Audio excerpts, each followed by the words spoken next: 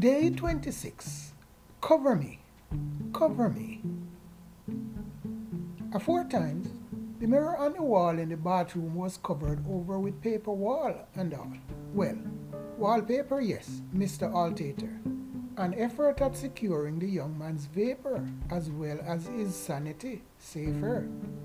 Olivine would have kept a large stand-up mirror in her own room, along with others installed in furniture, for her own personal use, me sure.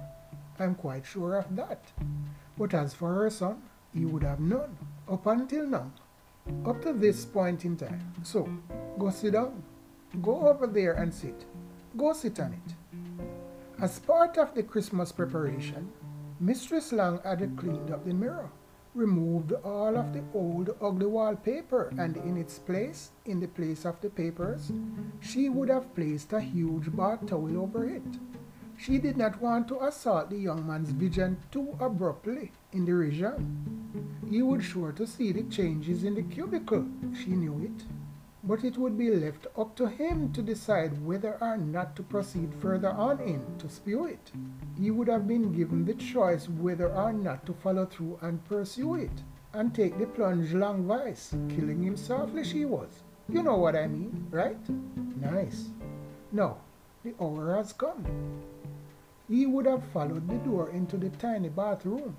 Actually, he would have come out of one tiny room just to get into the other.